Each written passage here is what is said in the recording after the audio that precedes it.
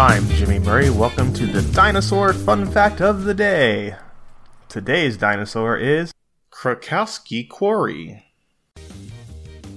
Kurkowski Quarry is a sandstone quarry near Mosinee, Wisconsin. In the late Cambrian period, this area was a beach and shoreline, and the quarry is well known for abundant fossil impressions of Climactinites, Protonites, and beach jellyfish, or Sycophozoan medusae. Pre-Devonian evidence of this jellyfish is exceedingly rare. This location and one in New Brunswick hold the only known fossils. The fossilized tracks of Climactinites and Proctonites are also amongst the best preserved examples in the world. No fossilized remains of either animal exist, making them enigmatic species.